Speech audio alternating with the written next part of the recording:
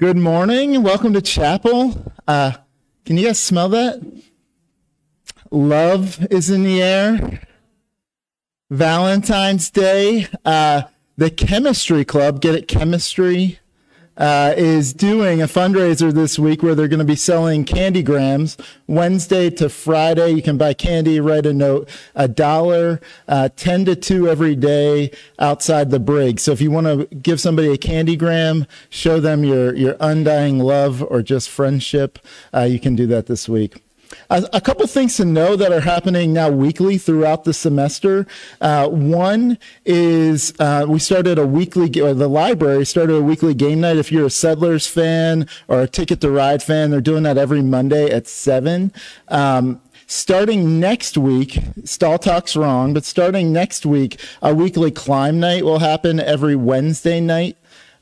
Every Wednesday during the afternoon, the Counseling Center and Student Development is putting together something called Wellness Wednesdays. There's going to be things like drum circles and crafts and notes and all this other stuff.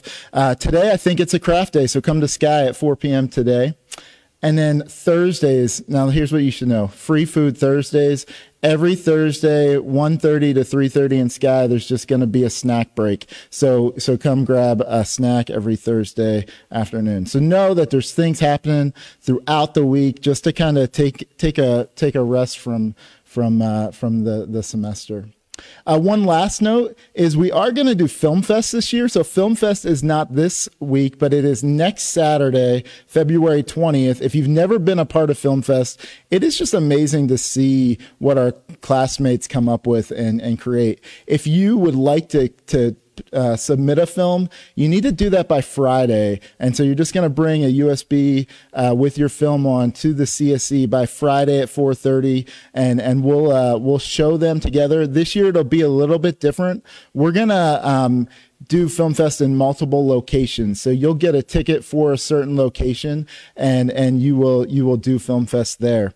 Now, tickets are free this year, so we're going to do free tickets this year, but you'll have to get one next week to be able to go to the right location. All right, that's a lot of announcements, but remember, love is in the air. Hey, welcome to chapel. We're going to get started with a psalm.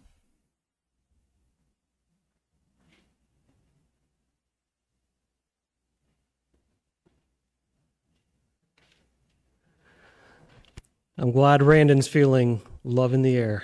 That's great, buddy. Good morning, Geneva family. Our theme this morning is our God being a consuming fire. Not an easy topic necessarily, but Titus chose Psalm 95 to read, which is a good choice for the topic. I grew up knowing really well the first half of Psalm 95, but not so much the second half, which we're going to read. The first half of Psalm 95 is all about dedicating our lives wholeheartedly to the worship of our God because he is our creator. But then this leads automatically to the second half, which we're going to read, which is a warning. God visited his people in judgment, Israel's forefathers, when they were wandering in the desert. He visited more than once in severe judgment.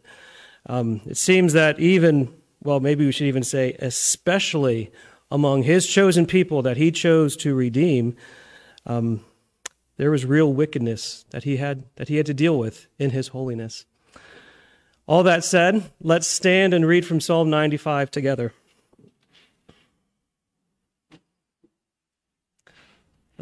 May God's word speak to us as we read together. For he is our God, and we are the people of his pasture, and the sheep of his hand. Today, if you hear his voice, do not harden your hearts, as at Meribah, as on the day at Massah in the wilderness, when your fathers put me to the test and put me to the proof, though they had seen my work. For 40 years I loathed that generation and said, they are a people who go astray in their hearts, and they have not known my ways. Therefore I swore in my wrath, they shall never enter my rest. You may be seated. Amen. If that's tough to read, and maybe it should be, I encourage you to read Hebrews chapter 3 and 4, where the author of Hebrews quotes this psalm and explains how we ought to think of it in light of Christ's perfect work. The idea of God as judge and his holiness, it's rather terrifying, isn't it? Terrifying especially for the hard-hearted, for those who do not believe.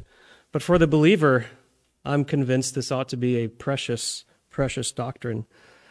The idea that God will one day completely put down the wicked and the oppressor, and our God will in his redemption make all that's wrong completely right. The older I get, and the more I see suffering, the more I experience suffering, the more precious, for me at least, this doctrine becomes. Maybe it's a sign of maturity. I don't know. So our psalm that we're going to experience is Psalm 1a, and it's one we're going to sing frequently. It's one we've sung frequently in the past. And almost always when we sing it, I tend to focus in my introduction on the believer. The blessing of being a believer, the blessing that comes with righteousness, how we need to be obsessed with God's word. I don't know that I've ever mentioned God's bringing down of the wicked here, which is telling, isn't it? It's just as much a part of the psalm as the other stuff we tend to focus on. And it's just as important. As a matter of fact, it's the last word. And after all this is done, Pastor Titus is going to answer all the hard questions that we have. Right, brother? So for now, anyway, I'm going to get out of the way of God's word, and as we hear it sung, as we see the words, may God's word shape our hearts. That man is blessed who does not walk as wicked men advise, nor stand where sinners meet, nor sit where scorners pose as wise. Instead, he is the one who makes the Lord's law his delight, and in that law he meditates by day and in the night. He's like a deeply planted tree beside a water stream, which in its season bears its fruit, whose leaves stay fresh and green. In all he does he will succeed, the wicked are not so, but they are like the scattered chaff swept by the winds that blow. The wicked therefore will not stand when time of judgment comes, nor will the sinner stand among assembled righteous ones, because the Lord the righteous loves, the path they walk he knows. The wicked walk a different path, that to destruction goes.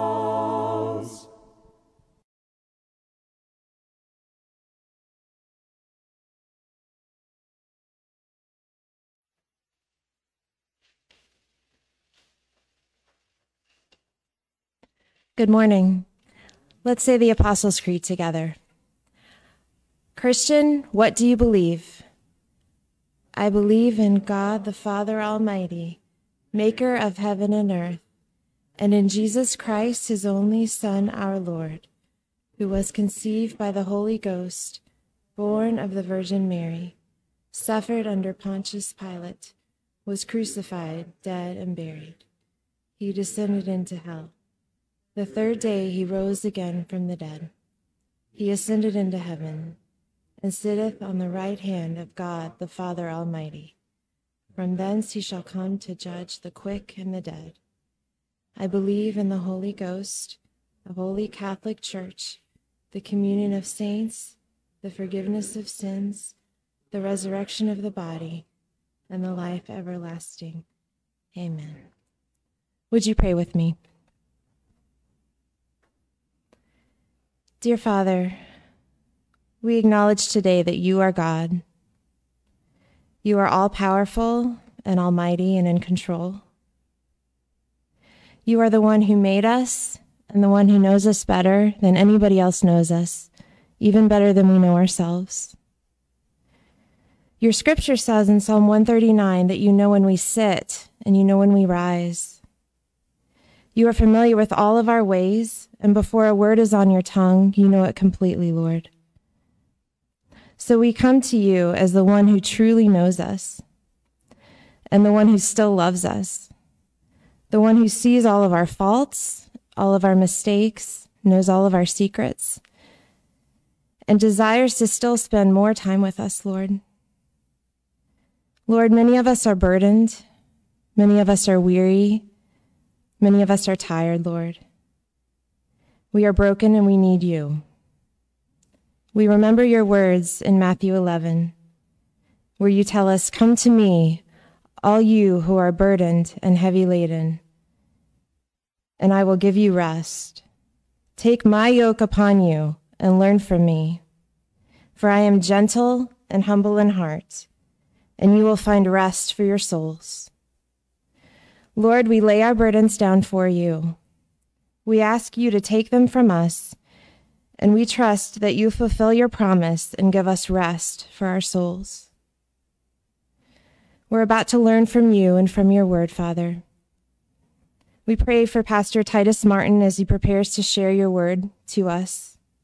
Lord, give us open ears, give us open hearts. Help us to focus on what you would have each of us learn. And now we pray to you as our good Father who longs to hear from his children. And we pray what you have taught us to pray. Our Father, who art in heaven, hallowed be thy name. Thy kingdom come, thy will be done, on earth as it is in heaven. Give us this day our daily bread, and forgive us our debts as we forgive our debtors. And lead us not into temptation, but deliver us from evil. For thine is the kingdom, and the power, and the glory forever. Amen.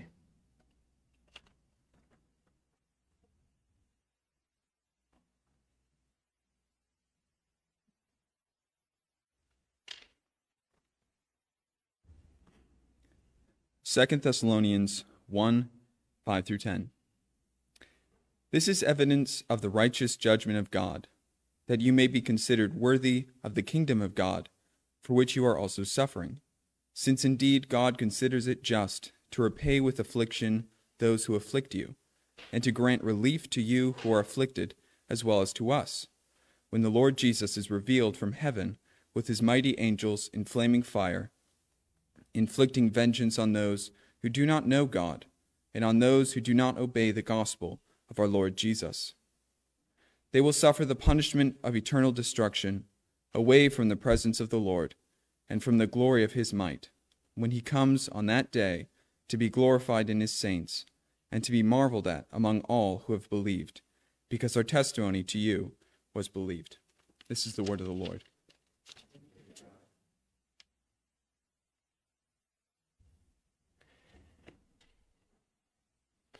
Good morning, Geneva. Good to be back with you. I do appreciate the love is in the air. Last time when I was with you, we spoke on God is love, and perhaps I should have switched these two topics, but this is what we have. So it's actually, I purposely did it this way because we need to be assured of the love of God, while at the same time recognizing the Bible teaches this characteristic of God, that he is a consuming fire. We're moving from what is maybe the most beloved or referred to characteristic of God to the most unsettling characteristic of God. God is a consuming fire. We need to recognize that these two characteristics of God exist simultaneously and eternally within God, not opposed to each other, but are in fact complementary. And really, the more we understand the devastation of the wrath of God, the more we appreciate the expression of the love of God. This message is primarily, it's for all of us, but it's primarily for those of you who maybe have ignored in large part what has gone on here in chapel. And we need to, I want you to really consider this warning, a very real warning from Scripture, and recognize that God is a consuming fire. Treat him lightly or ignore him or reject him, and you will perish. We've been focused this year on the character of God because what you believe about God is the most important thing about you. I hope that's sinking in. And this is an aspect of who God is. So I'm going to read just 2 verses, and I want you to listen to them because truth is, your life depends on it. John 3:16. For God so loved the world that he gave his only Son, that whoever believes in him should not perish, but have eternal life. And Hebrews 12:29. For our God is a consuming fire.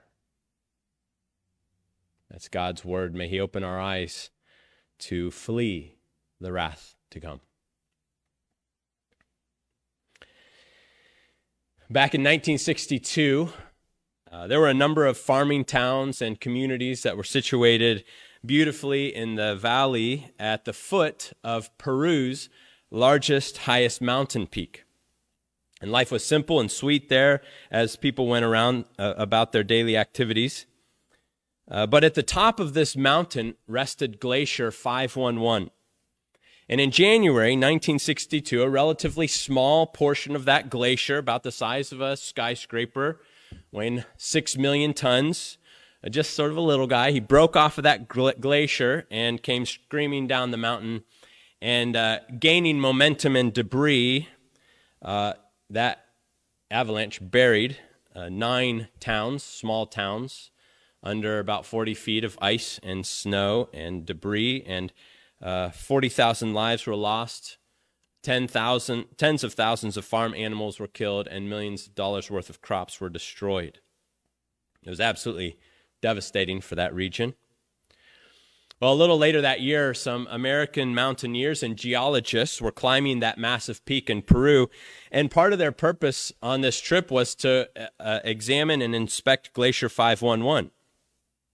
They wanted to see if that avalanche was really just a one-time event, sort of a fluke that would likely never happen again, or if it was just the beginning of a trend. And what they discovered when they got up there was absolutely alarming. The glacier was not only fracturing, but it also was sitting on loose bedrock, and it was obvious to these geologists that the avalanche that happened earlier that year might be really small compared to what could happen or what will likely happen in a matter of time. And so they quickly returned to those towns that were resting peacefully in the valley below in the path of this glacier, and they alerted the authorities to this very real possibility. And the newspapers caught word of this warning, and they wrote articles about the impending doom that loomed over this region. But the authorities, instead of following up this warning with, further studies and taking measurements, they instead put all their efforts towards silencing these geologists. First, they threw them in jail for causing panic, and they promised to release them if they would recant their claims and leave the country. And the authorities also issued a warning to the residents in that area that if they found anyone speaking in favor of the geologists' conclusions, they would be charged with disrupting public tranquility. So after a few weeks in jail, while these geologists were pleading to listen, they eventually threw up their hands and they said, okay, we recant our story. And they were released and they were sent back home. Eventually, the clamor in that community, it died down and life went back to normal. And they rebuilt much of the city that had been destroyed by that avalanche. And the future started to look a bit brighter. And it looked bright until 1970, 8 years later. There was an earthquake just off the coast of Peru in the Pacific Ocean. That earthquake dislodged a portion of that glacier that was about a mile long, half a mile wide, and it bulldozed its way down the mountain, reaching speeds somewhere around 350 miles an hour. And without really any warning, it crashed into the valley, filling it with ice and water and boulders and trees and all sorts of debris. And this time, the two largest cities in that region were buried, costing the lives of 70,000 people. It's a sad story. The warning rang out. The city refused to listen. And in a moment, when they thought life was pretty good, they were buried alive. Well, in John 3:16, in this very beloved verse, it's easy to miss the grave warning here. Jesus rings out a warning to all of humanity using just one word, perish. For God so loved the world that he gave his only Son, that whoever believes in him should not perish, but have eternal life. The picture he's presenting to you is this.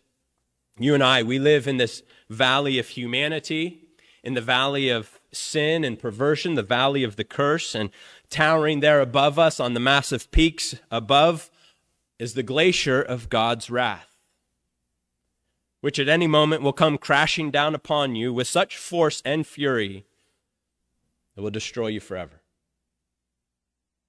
And so in his grace, Jesus is calling out to you and to me and to all of humanity of this impending danger, this grave danger, this danger of the highest degree, a danger that should make us all shriek with horror. He's warning us. And the question is, how are you going to respond? Will you run him out of town, charging him with disrupting public tranquility? Or will you run and find refuge in him? God is a consuming fire. Flee the wrath to come. Turn from your sin and find refuge in Jesus. Today, I just want to consider this one word, this word perish. And I'm going to ask two questions about this word. What does it mean to perish? And second, should we even talk about perishing? It is a downer of a subject. What does it mean to perish, and should we even talk about it? So first, what does it mean? Well, short and direct, it means to burn alive in hell forever. To be burned up by the wrath of God in hell forever. And Jesus himself describes hell as a place where the fire never goes out and the worm never dies. And what that means is that you will simultaneously be burned alive and eaten alive forever. Of course, that doesn't sit very well in our human conscience. It does disrupt our public tranquility. And we do our best to minimize and to sort of reshape the idea of hell so it doesn't scare us so much. We need to temper that idea. And so let me give you a few misconceptions of hell that make hell not so scary. There are a lot of people who think that there, first of all, is no hell and no heaven, for that matter. They think that, well, if we just die and we cease to exist, and so nothing to fear there. Your life is just over. Others think that hell is just sort of a big party. Well, if my friends are going to go there, then that's where I want to go. I want to be with my friends. It sounds a lot more enjoyable down there, actually, than just sitting on a cloud.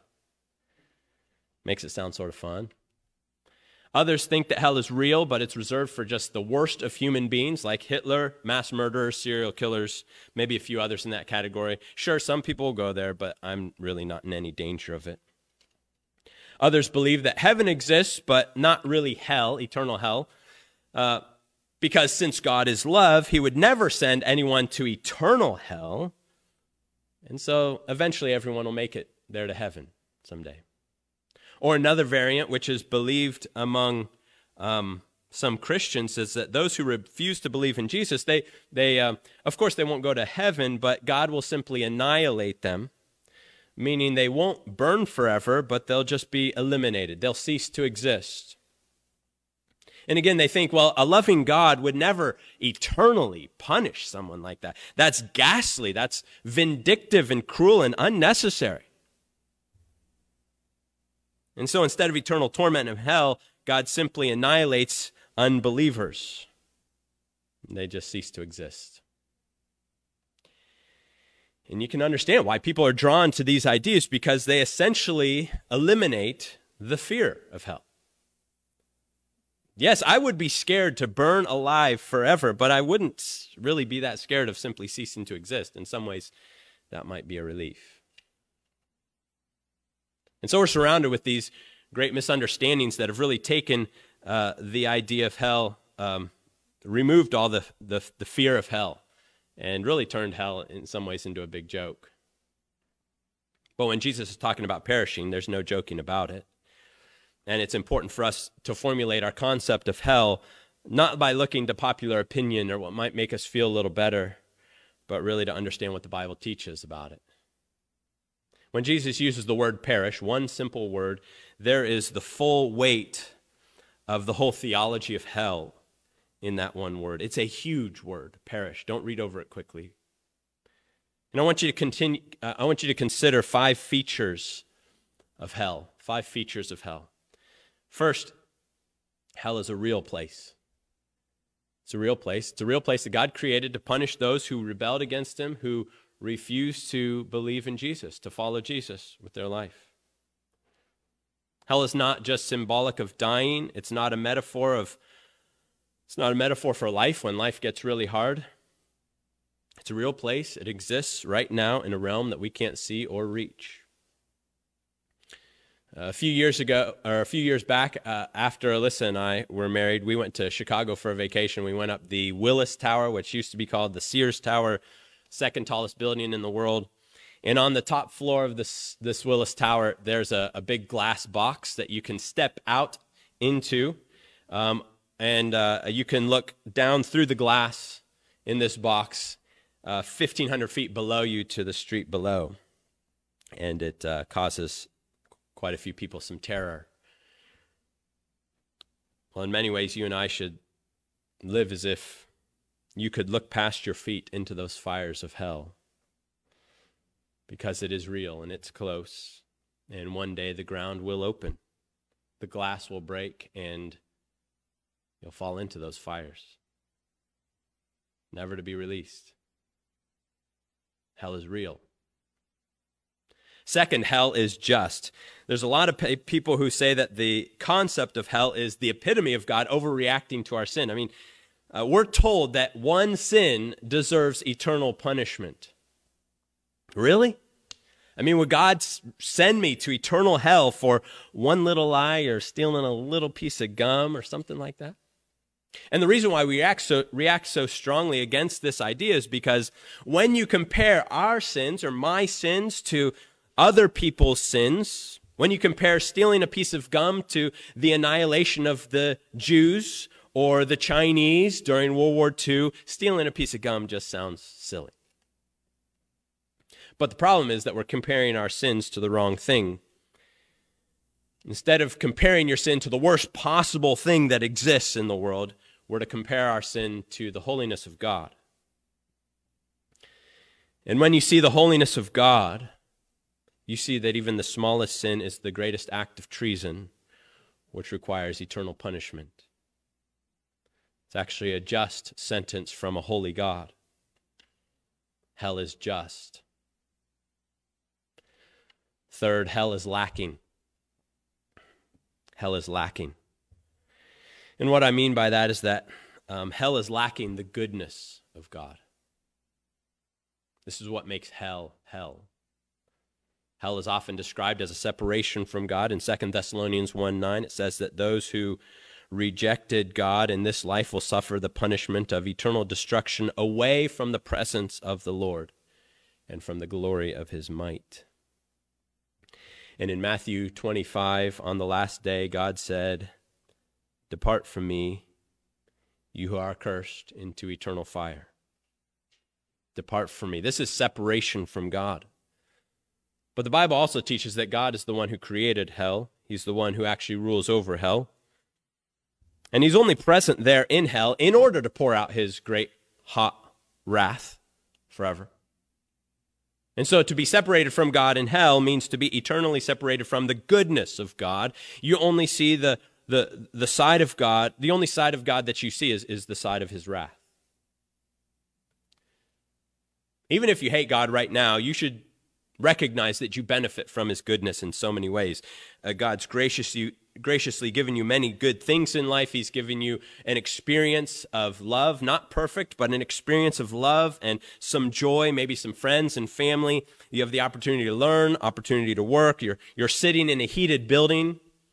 Maybe most of you are sitting in a heated building right now. That's God's goodness to you. Any degree of happiness that you've enjoyed is actually from the goodness of God. But what happens is that in hell, all of that disappears. God is not gracious or loving there. He will remove every good gift from your life and from your heart. And not only that, but hell lacks every reflection of his good character. So not only will you not experience any love and grace from God, but you won't experience any love and grace from anyone else there in hell. The people there in hell won't exhibit any traits that you would find in the character of God.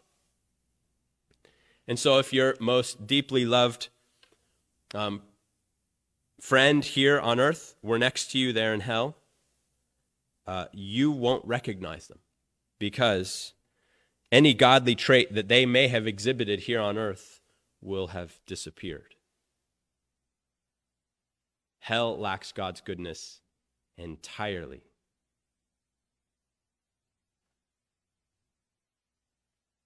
So hell is lacking. That's the third. The fourth characteristic is hell is painful. Hell is real, hell is just, hell is lacking, and hell is painful. The Bible uses the most physically painful images to describe hell. A fire that never goes out. You ever been burned? I'm sure you have. It's painful to be burned alive. Hard way to die. To be burned forever. Agonizing. Unimaginable.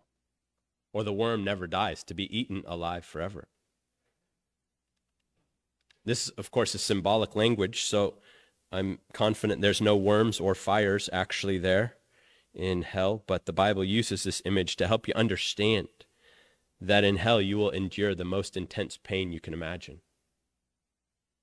And it will be forever. You'll be forever thirsty, there will be no water. Forever starving, there will be no food. Lonely, there will be no one to comfort you, to come alongside of you. You will forever be afraid, crippled by fear. You will be in this perpetual state of the deepest depression and hopelessness. You'll be grieving those moments that you once treasured that are now forever lost. And you will live every day with regret there in hell because you had the opportunity to believe. And you wouldn't. I want you to take all the worst days of your life here on earth, some pretty bad days, I'm sure. I want you to concentrate all those days into just one short minute. That'd be an awful minute to live through. Well, in hell, that minute would feel like a vacation. I know that a lot of you have been through some very, very hard things, and it's easy to describe your life as a living hell.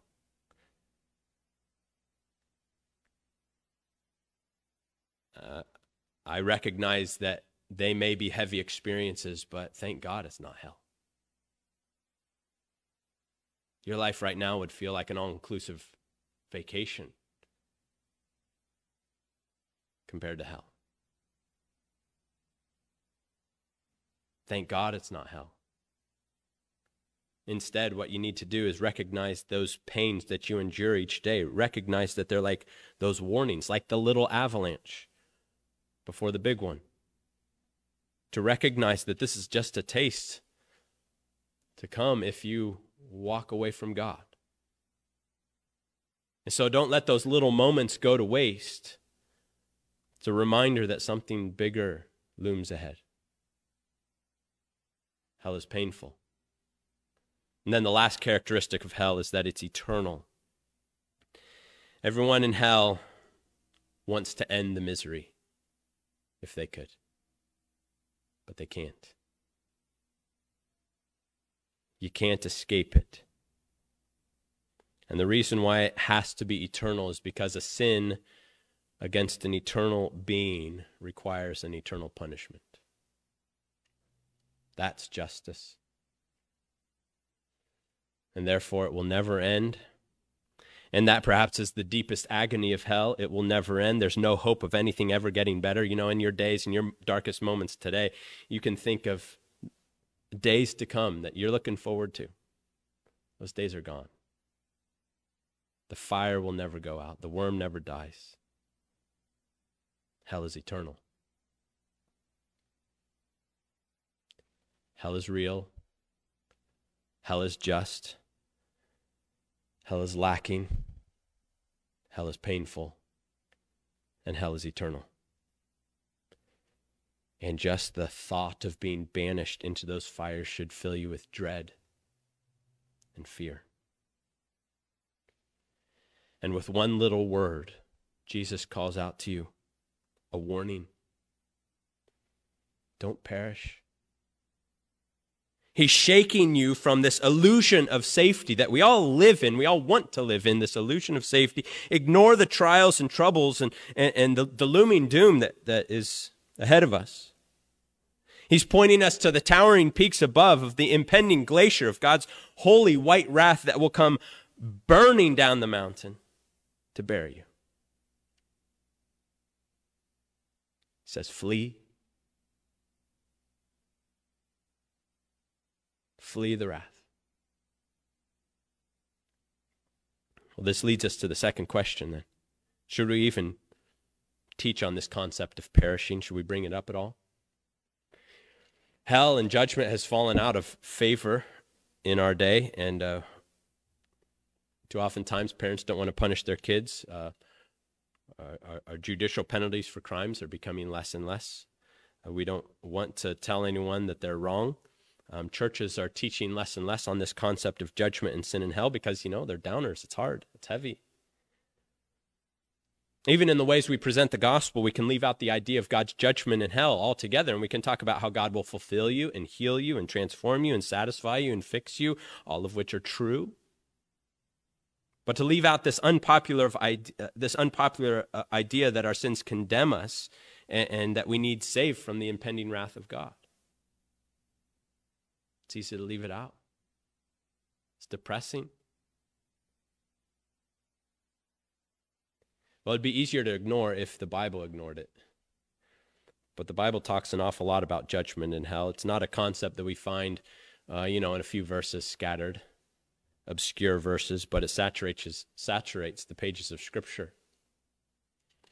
Ted Donnelly, great preacher, said that the Bible refers to the wrath of God more than it does actually to the love of God.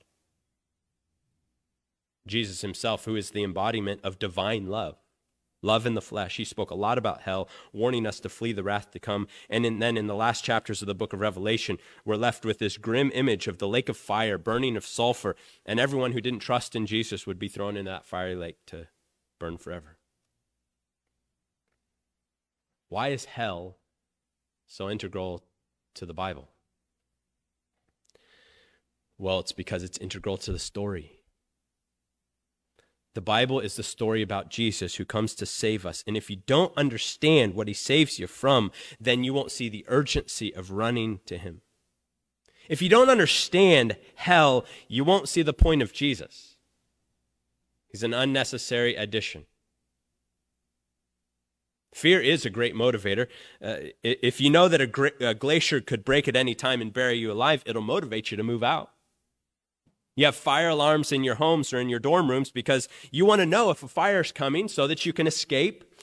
We go to doctors so that they can accurately diagnose us so that if he finds cancer or anything else, a terminal disease, he can do his best to cut it out, save our lives. Fear is a great motivator. God uses it to wake us up. So that when you realize how close you really are to eternal torment, it will motivate you to reach out with all your might. reach out for the hand of your Savior. This is what motivated Martin Luther to find his hope in his Savior. It was the fear of, it was fear that changed his career path from law school to the ministry. He was traveling home from law school, and he was caught in a lightning storm, and he was so struck with fear, he was so concerned of the judgment of God that he vowed to become a priest. And he did. But as a priest, he lived in constant fear, afraid he hadn't done enough to earn his way to heaven. And finally, he discovered the grace of God in Jesus Christ. And that's when he finally found rest. It was fear that wouldn't let him rest until he rested in Jesus. John Newton, the writer of the great hymn Amazing Grace, was a slave ship captain. And one night his ship was caught in the storm, and as his ship began to sink, he finally called out to God. His boat managed to drift to safety, and he became a Christian. Fear is a powerful motivator. And if I knew that you were living in a valley and a glacier was at its tipping point and in a moment you could be buried, what kind of friend would I be if I pretended like everything was just fine? Yeah, carry on. Keep going. Do what you're doing. You'll be fine. That is no friend. What kind of friend would I be if I never warned you and you died? That's not friendship. It is unsettling. I get it. It disrupts public tranquility. It disrupts your illusion of safety. And in our country, it's quickly becoming hate speech. But Jesus so loved the world that he rang out this warning bell 2,000 years ago, and he is still ringing it today. Flee the wrath to come. Turn away from your sin. Find refuge in Jesus, or you'll perish. Don't regret this day forever. That you chose to play a video game instead of throwing yourself at the mercy of Jesus. Don't give your life to enjoying a few fleeting moments of sin just to fall into eternal agony and torment forever. But rather give it all up. Follow Jesus and you have pleasures at the right hand of God forever. Heed the warning. And those of you who do know Jesus, I want you to feel the relief that you have. That punishment, the agony, was endured by Jesus there on the cross. The fullness of eternal hell was poured out on Jesus. He experienced the full agony of eternal hell millions of times over. So that not only would you be set free from hell, but you would gain heaven and eternal pleasures at the right hand of God. And so to you I say, don't be afraid. God is with you, and he will keep you. You have eternal life. Hold on to that promise and follow after Jesus. For God so loved the world that he gave his only Son, that whoever believes in him should not perish, but have eternal life. Amen. Let's pray.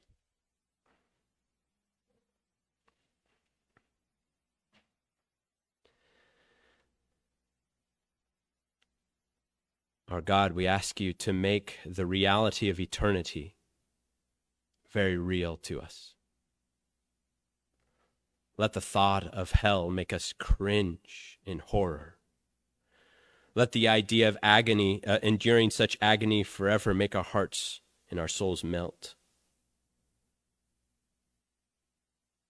And let that shake us from our illusion of safety and control, a bright future. And let us lay it all down and find your grace at the cross. Let the fear of hell start us on this journey to find our joy and delight in you.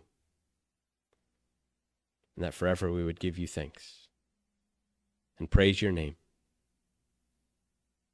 all because of your grace. It's through Jesus that we pray. Amen.